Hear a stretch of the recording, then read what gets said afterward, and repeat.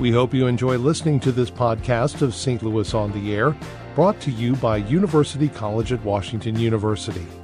With undergraduate and graduate programs, part-time, evening, and online. University College at Washington University, offering world-class education within reach. Welcome to St. Louis on the Air. I'm Don Marsh. Ceremonies opening the renovated Arch grounds this week caused an immediate stir when people observed that only white dignitaries were involved in the ribbon-cutting event. The vocal fallout included an apology from organizers who also pointed out that Congressman Lacy Clay and Comptroller Darlene Green, African Americans, were invited but opted not to attend.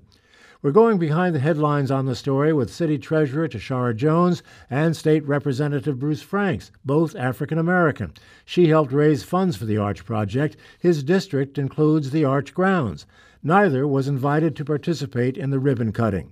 I spoke to them late this morning, first to Treasurer Jones, and I began by saying to her that the Gateway Arch Park Foundation apologized, saying, "We acknowledge that our ribbon cutting did not reflect the diversity of our community. For that and for any hurt it has caused, we are sorry." So I asked, should that be the end of it? No, that's not the end of it. And I have spoken at length with the executive director of the Arch City Park Foundation. I always mess it up. And he is very, very sorry. But I think this is a broader conversation we need to have about who's involved, who's at the table. Mm-hmm. You know, racial equity, when we talk about that, we've been talking about it since 2014, since the death of Mike Brown. The two basic questions that you have to ask is who's in the room and who's at the table. Mm-hmm. And when you look at the composition of the board, that leaves us a lot of questions as far as who's at the table. And then we also look at the composition of the staff. That also leaves a lot of questions about who's at the table. Well, you were not at the table for the ribbon cutting. You were invited, as I understand it, for the event itself. Is that correct? I got the general email that everyone else got, but was not invited to participate in the ribbon cutting. Do you feel slighted? Absolutely, because I've worked hard to make this project become a reality.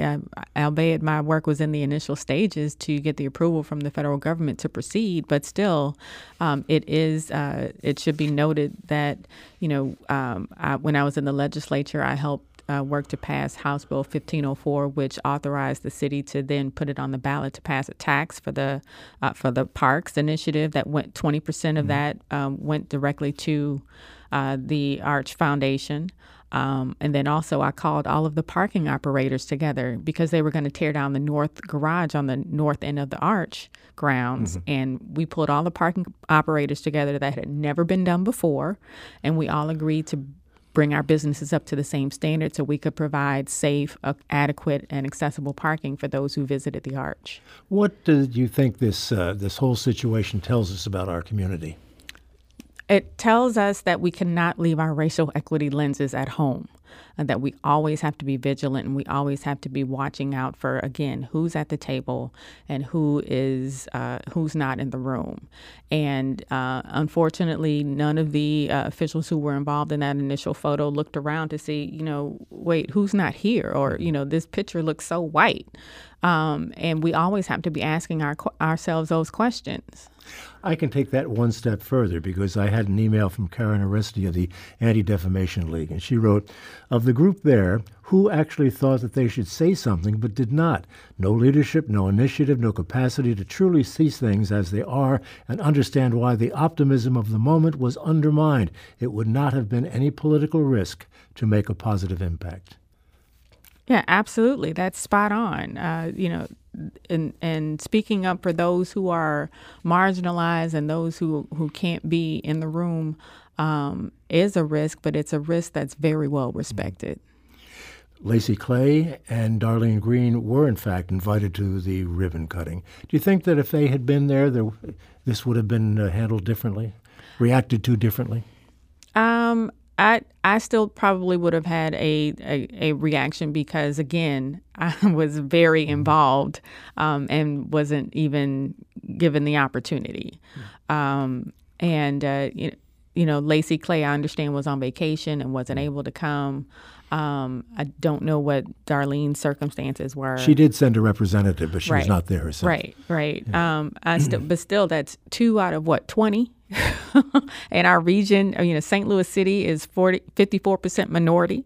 We're a majority minority city. So what does that tell you? That of all of the people at the table, that if we're a majority minority city, that we only have a small percentage of people at the table. I still think that we need to have a deeper conversation. Where do we go from here? We have to have, I hope that this is another moment for us to say, look, what are we doing towards inclusion? Diversity is just checking a box. What are we doing towards inclusion? Inclusion is involving people in the process. Inclusion is having people at the table and involving them in the decision making. And until we are serious about inclusion and equity, we have to start having those hard conversations about putting the right people in the room and at the table. Seems to me I've heard that song before. We all have, but we're going to keep singing it until things change.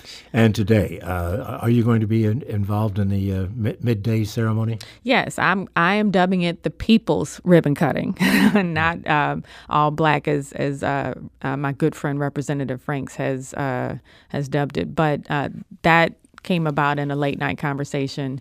Since we've started planning it, we have involved members of all different communities of color to say a few words, and you'll see that the next picture, the do-over, will look totally different. We'll be hearing from him in just a couple of seconds. Yes. Thank you so much. Thank you. That's St. Louis City Treasurer Tashara Jones.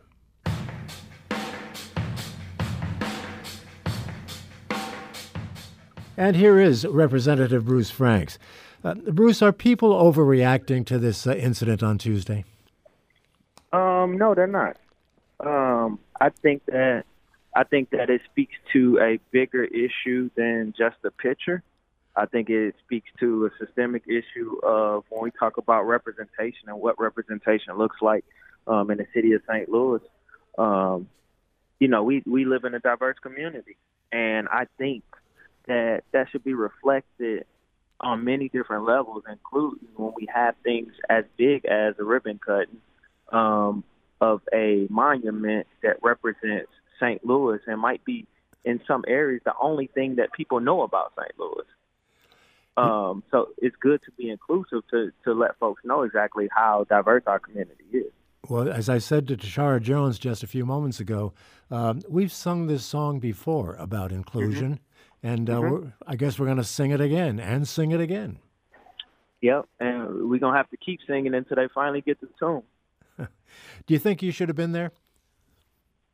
So, I don't feel like it's a question of if I should have been there. I just thought it should have been more, a more representative leadership picture, to really speak to what our city looks like.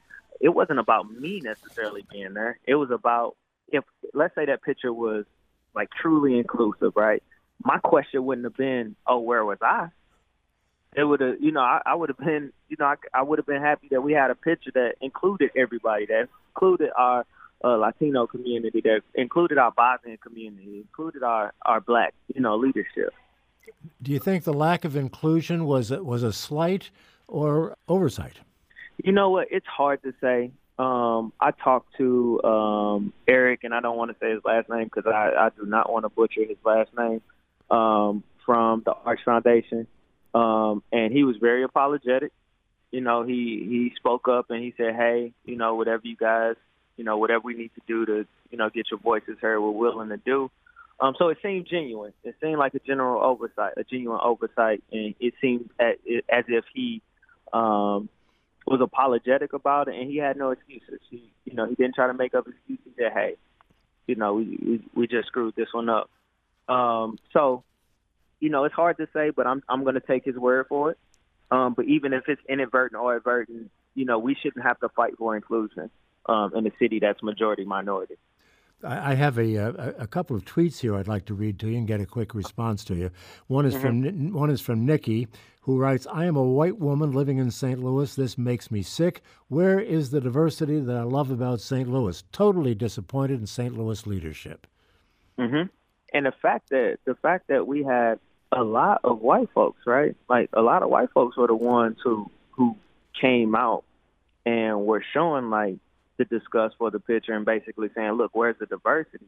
That gives you some insight that, hey, things need to change and we need to make sure that we're represented not only on these pictures, but on these boards, right? On these boards and commissions, that we have around the city that may have all white males on them, with the lack of diversity. So that particular tweet is one that was magnified so many different times via Twitter and Facebook.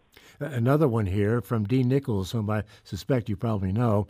Both literally and figuratively, the people featured in the photo of the event do not have the people behind them. More shamefully, they do not have the people amongst them. Yeah, I mean, I think it's true, especially looking at just the makeup of the picture and given the entire event where it's held. I mean, you're talking about the arch, but you're talking about a half a mile the other way, a mile and a half, you have the Cochrane, you have Preservation Place, you have economically distressed black communities that are represented by black officials. And I don't know, that picture, I said it yesterday, that picture just did not scream, we welcome you here. Yeah. What do you hope to accomplish with your Riverfront event today? I hope to accomplish, one thing is that it's going to bring folks together. Whether people know it or not, we invited everybody. I mean, the mayor will be there. We invited all different officials. We invited community leaders from every part of the minority community to bring people together to show what inclusive looks like. But it's much more than a picture. It's not about the picture. It's about the conversation that we need to have, and we need to have a deeper conversation about the Arch Board and the Bi-State Board and these boards who are predominantly white or all white, where we need diversity so we can talk about some of the things that impact our economically distressed communities and how we can make everything make everything okay for everybody. Make the Arch a place that everybody wants to visit. Make Bi-State a place that everybody wants to work for or be a part of, and that goes for every other board as well. Well, Bruce, thank you for being with us. I know you're busy. I hope you have a successful event this afternoon, and we'll see where we go from here. Oh, thank you, and I definitely appreciate it. Thanks. Thanks to St. Louis City Treasurer Tashara Jones and State Representative Bruce Franks. This is St. Louis on the Air on St. Louis Public Radio, 90.7 KWMU.